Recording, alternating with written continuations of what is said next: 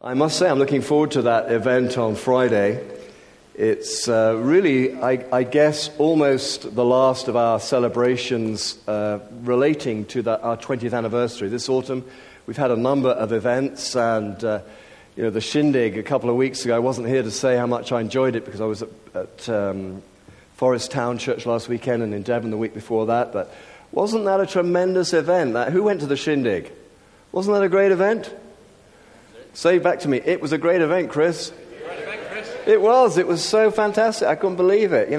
I even went on that bucking bronco thing down there, which I swore I would never do, but I did, and I survived to tell the tale. It was just a great event, and then this weekend, as Rick has already said, we've got Springs Dance Company. They're a professional Christian dance company. I mean, top notch, and we've been wanting to get them for about 2 or 3 years. Finally managed to get them a little bit earlier in December than I would have liked, but they are booked up months, if not years, in advance. But we're so excited to have them. And then on Sunday, we have the National Director, John Mumford, and his wife, Ellie, coming to speak next Sunday, just to kind of wrap things up before we launch off, as it were, into our Christmas stuff. But it's a great way, a great finale, as it were, for our 20th anniversary celebrations.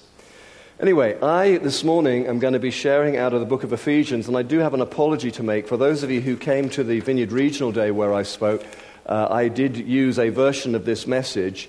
To be absolutely honest with you, I've been in bed all week, and probably should be still, and there's a certain element of my just leaning back into God and saying, God, you've got to do something this morning because I feel so off. So I'm going to be using that message, but many of you didn't come to that. So I hope it'll be fresh for you. This autumn, as with every autumn, we've been running a series called Beyond.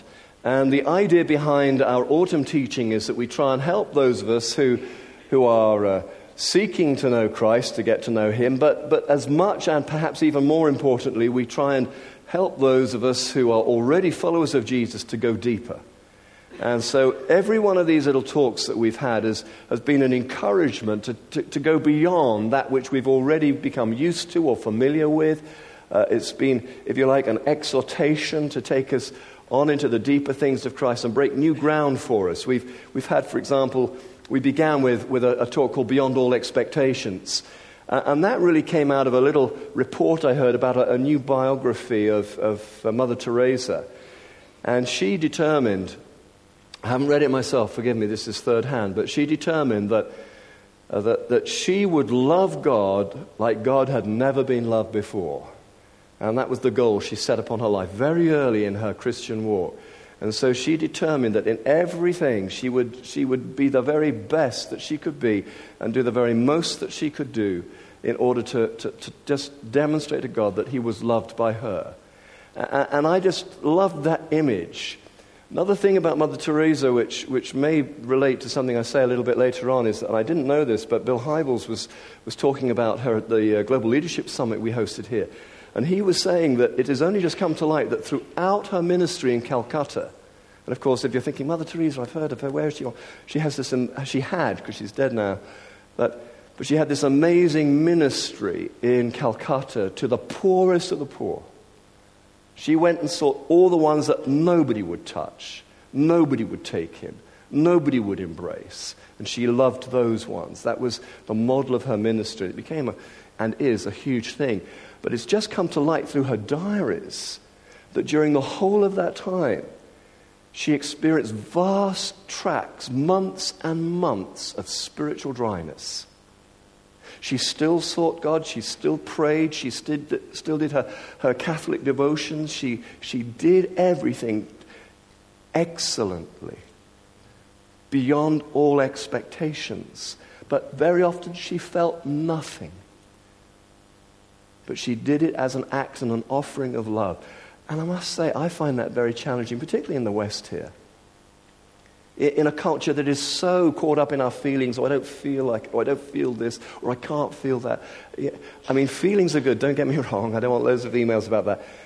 But we are so feeling orientated. And just to minister to the poor, that grueling ministry 24/7, and do it as an act of worship, as a conscious, deliberate act of worship, and much of the time feeling that God was a million miles away. How extraordinary.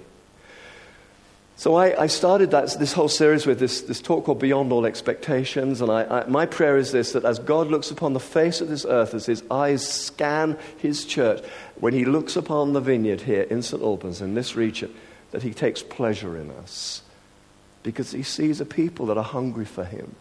He sees a people that are willing to push through the feeling thing. I mean, it's easy to be a Christian when the sun's shining and the birds are singing and you just got a little bonus in your pocket or something. Wow, I can be the greatest Christian on God's earth on a day like that. But on a day like this morning, when I'm full of fluey cold and it's wet and there's this brand new roof that we've got on here is leaking. I mean, it's all just like, ugh, you know the kind of day. But that God would look upon this place and take pleasure in it, because he sees a people who are in it not for the feeling, but because of who he is. Somebody want to say amen? Amen. It's great, isn't it? And so we looked at beyond belief. Rick spoke about, works and deeds. Beyond words, hearing God speak. Beyond promises. That was an exciting Sunday. Roger Chisnell came up and joined me, and we talked about going beyond the promises that our governments have made towards in terms of their commitment to the poor. Beyond duty, loving God beyond the necessary, the minimum. Sometimes we can get into that kind of frame of mind. Well, I need to do a quiet time. Well, maybe if I just say the Lord's Prayer, that will do as I drive to work. Trying to make time in our busy schedules to actually go beyond what might be called the minimum. No real relationship can survive on the minimum. If it was just me pecking Fliss, my wife, on the cheek as I went out to work, and a good night, darling, hope you had a good day, and maybe, just maybe remembering our anniversary, that our marriage wouldn't last. It has to be more than that. It has to be beyond the bare minimum. We looked at beyond charity, our attitude to giving, and our attitude to money, and so often it's how little can I get away with giving to God, We looked at, again, beyond words, and Dennis spoke powerfully about prayer.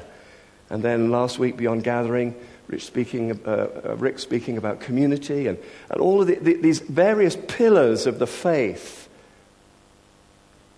The only one I feel that we haven't done justice to, and I attempted to do it earlier on, was I would have, if there was more time, I'd have loved to have done another sermon on the importance of God's Word and studying His Word for ourselves, feeding ourselves.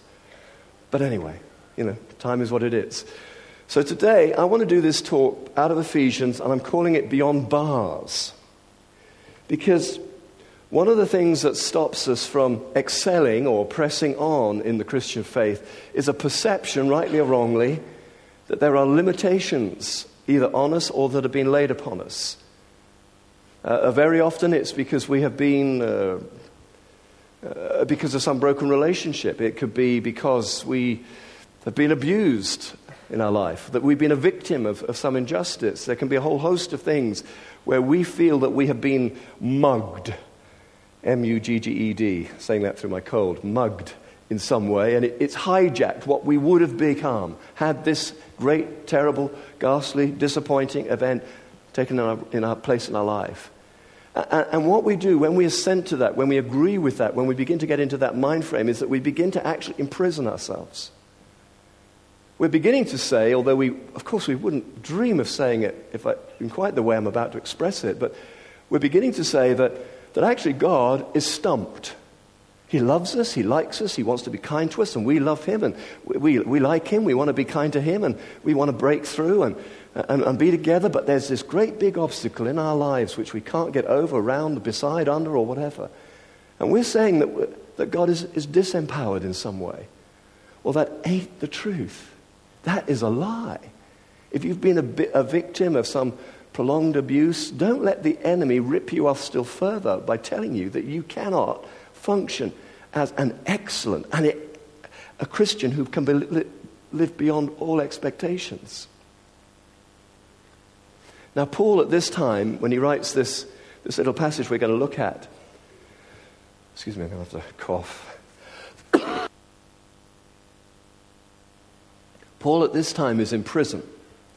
Now, if you know anything about Paul, and some of you will know a lot about him, and some of you won't know much, but if you know anything about Paul at all, you will know this, that he was, talk about an alpha-driven person. He was a church planter, a theologian. He was always restless. He was always planning his next trip. He was always going to plant these churches and that churches. And when he was off there, he was worrying about them back there. He was Mr. Activist with a capital A. And he achieved incredible things. This one man achieved extraordinary things in those early years of the church. But there came a point in his life when he was arrested. He'd been arrested many times, but this was serious. He was arrested.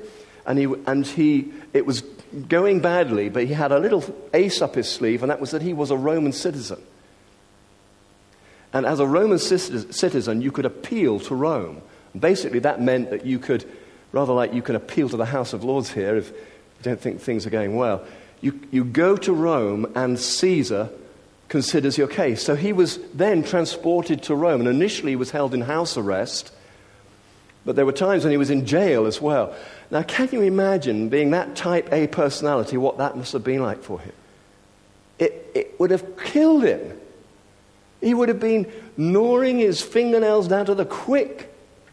It was just not what Paul did. He was physically behind bars. But actually what we see in the Word of God is he found a way of breaking through.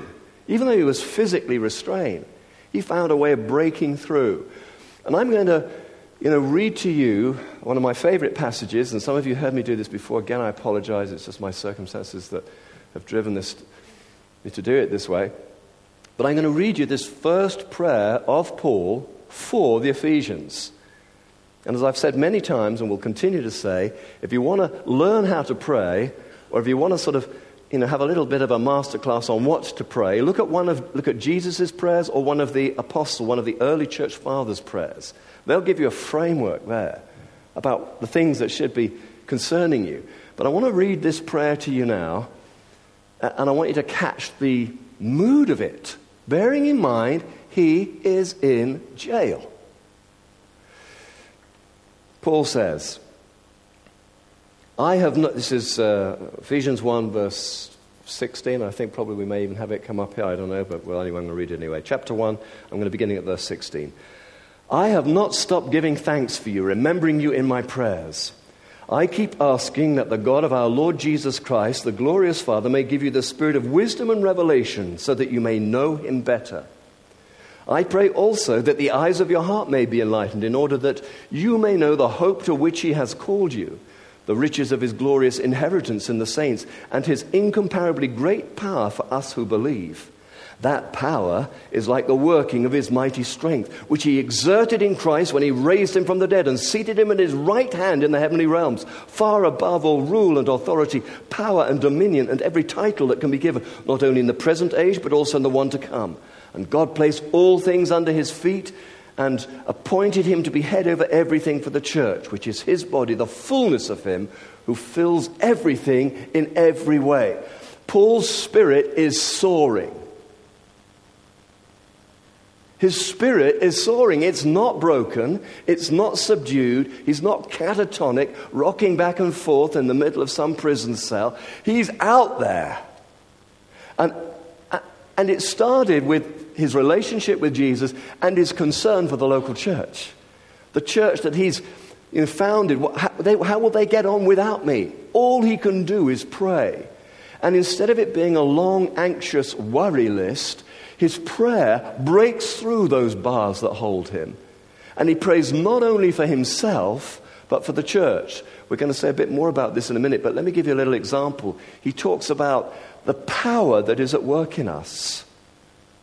And that power being the self-same power that raised Jesus from the dead. Do you see where Paul is? He's in prison. He feels confined. But what he is doing, he's remembering, he's celebrating, he's affirming the power of God at work in him that caused him to break out of death. If death could not hold Jesus, why should these bars hold Paul? His prayers will ooze out of this place. They will tug on the sleeve of God the Father in heaven. They will plead with him the King of all kings, to bless the church in Ephesus. And as he prays this, and it's difficult to actually really confirm this, but I get this sense that Paul, as he's thinking about Ephesus and the church there, and it was a big, big, big church, huge church. As he's thinking about them and all the various issues and stuff that he was aware of, he begins to realize that there is a way of orientating ourselves, a way of thinking, a way of perceiving reality that transcends our circumstances. Now, we've all got circumstances. If I was to sit down and have a cup of coffee with every single one of you, there would be things that we would be celebrating and things that we would be concerned and grieving over. I look at this congregation today. I see people who've lost family members recently. Bless you guys. I see people struggling with sickness and illness. These are details. What's going to happen, though? Is hopelessness going to imprison us? Or are we going to be a people of faith and find a way of breaking through into the real reality, the God reality? Let's just look at these three elements that Paul has in this prayer, which is, I'm sure, stuff he's worked out for himself in his own situation, and now he prays it for the Ephesian church, longing that they would find this breakthrough, whatever their circumstances, going beyond all expectations. The first thing he says this, verse 17, I keep asking that the God of our Lord Jesus Christ, the glorious Father, may give you the spirit of wisdom and revelation so that you may know him better. You know, this is a season, as many of us have said, where as followers of Jesus, we need to seek God for wisdom and insight so that we might understand the big picture of what's going on. If you turn the news on or watch Panorama or Question Time or any of these other programs that they will give you a take on what is happening. And if you take it all on board, you want to go and throw yourself off Beachy Head, It doesn't look good. But that is just one take on it. That is just one take. Surely, God is saying something in all of this. God is wanting to get the Western world's attention, not least the rest of the world. There are a number of things that we might pursue and press into God's presence for. We want wisdom, like the men of Issachar of old who understood the times, it says, and knew what Israel should do. But there is a wisdom and an insight to be found. But Paul doesn't just say, try and understand your present circumstances, the fact that I am in jail, that you have these issues. Go beyond that, into knowing Christ better. And we all need to know Christ better, because every single one of us has a take on Jesus. Forgive me if I use this example recently. I may repeat myself a bit because I'm a bit foggy-headed this morning. But when I had my jewelry business, we used to do a lot of business with a bullion dealer in Hatton Garden, called Brunel's. And there was a lady there. She was called Margie. And over the years, I would regularly ring Margie up, and maybe this is true of your circumstance, an individual that you get to know very well over the phone in a particular context. And Margie and I, we would do a bit of banter, and then we'd place the order, and we'd always there'd be a few quips and a few this, that, and the other, and how was your cousin's wedding, was it good, and all this kind of thing. Just general, over the years, we built up this sort of banter. Now, it happened, I had to be down in London on some business, and I was in Hatton Garden. I thought, I'll just pop into Brunel's and say, hi, Margie. And I went into Brunel's, and I said, is Margie in? And they said, who's asking? I said, well, my name's Chris Lane, and I'm one of the partners at Lane & Shaw up in Harrogate. She said, oh, okay. So they went back, and Margie came out, and she was absolutely, completely different to the way I imagined her. She had a lovely, soft, chocolatey voice, and she still had a lovely, soft, chocolatey voice, but she was much, much older than I was. And it just threw me. And I stood there embarrassed and kind of like, and it was a really surreal and weird exchange. And I sort of ended up bustling from the shop all embarrassed and blushing. It was just so weird. But you know what I mean? I had a connection with Margie over the telephone, and the following week it was just the same. But that wasn't the real Margie. I built up this picture of what Margie was like. But actually, when I met her in the flesh, she was oh so different to what I imagined. Jesus is like that for you and me. If you know Jesus, if you're one of those people who are in that wonderful place where we are a follower of Jesus, you do know him, but to a limited degree. There's always more to be found. We've seen it before, but I'm going to ask the guys to run a little DVD, which challenges us to think of Jesus in a new light, to take our understanding of Jesus a little bit further than perhaps we're used to. So can we just run that DVD? Thank you. That's a wonderful piece, isn't it? There is a story that goes with that, which you may or may not be aware of. That took place, that was a real recording, not the music which put on the back, but it took place at a preaching conference. And in the American South, they have these, what they call preaching conventions. And basically, it's a weekend of preaching. It starts on Friday night, right through Saturday, all through Sunday, and one preacher after another gets up and preaches. And this dear father in Christ, he was getting towards the end of his ministry, and there'd all been these young bloods up there doing their stuff, and and impressing and wowing, and people were loving it. And then this guy kind of waddles up, and he looks tired, looks like me this morning. He suddenly started to talk about his Jesus. And the Spirit of God came on him, and that's what came out. Well, thankfully, the sound desk had the presence of mind to record it. And about a few days later, that gentleman collapsed and died. It was the last thing he ever preached. Isn't that amazing?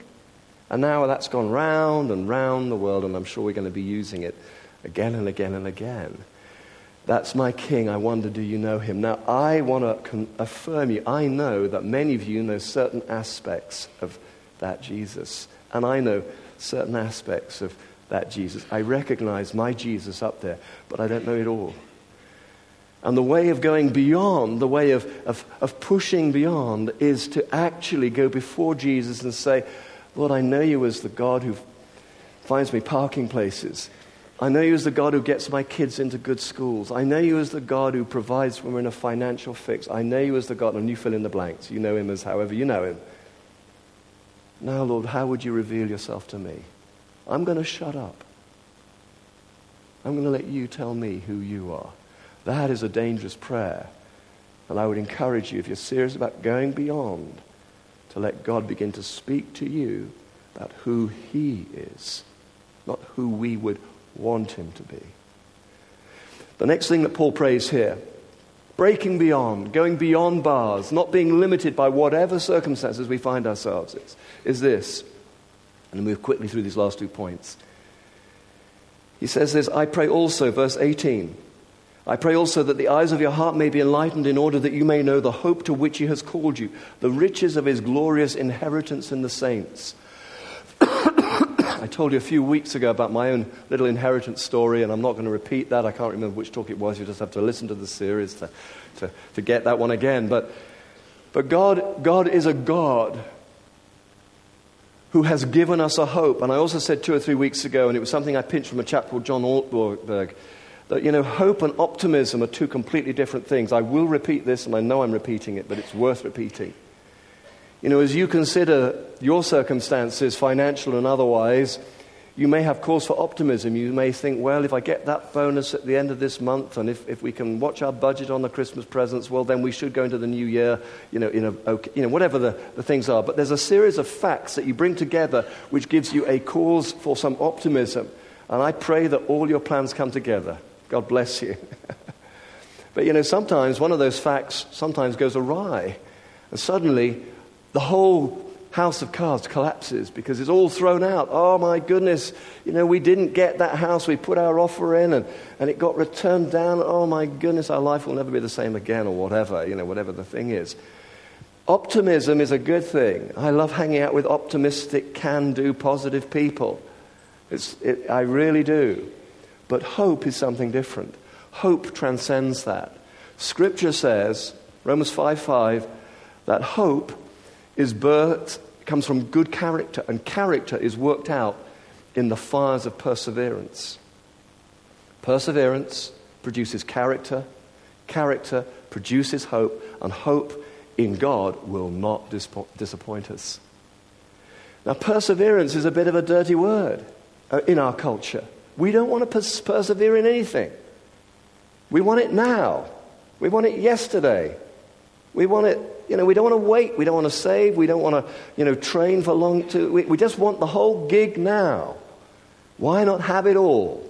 It's become a mantra in our society.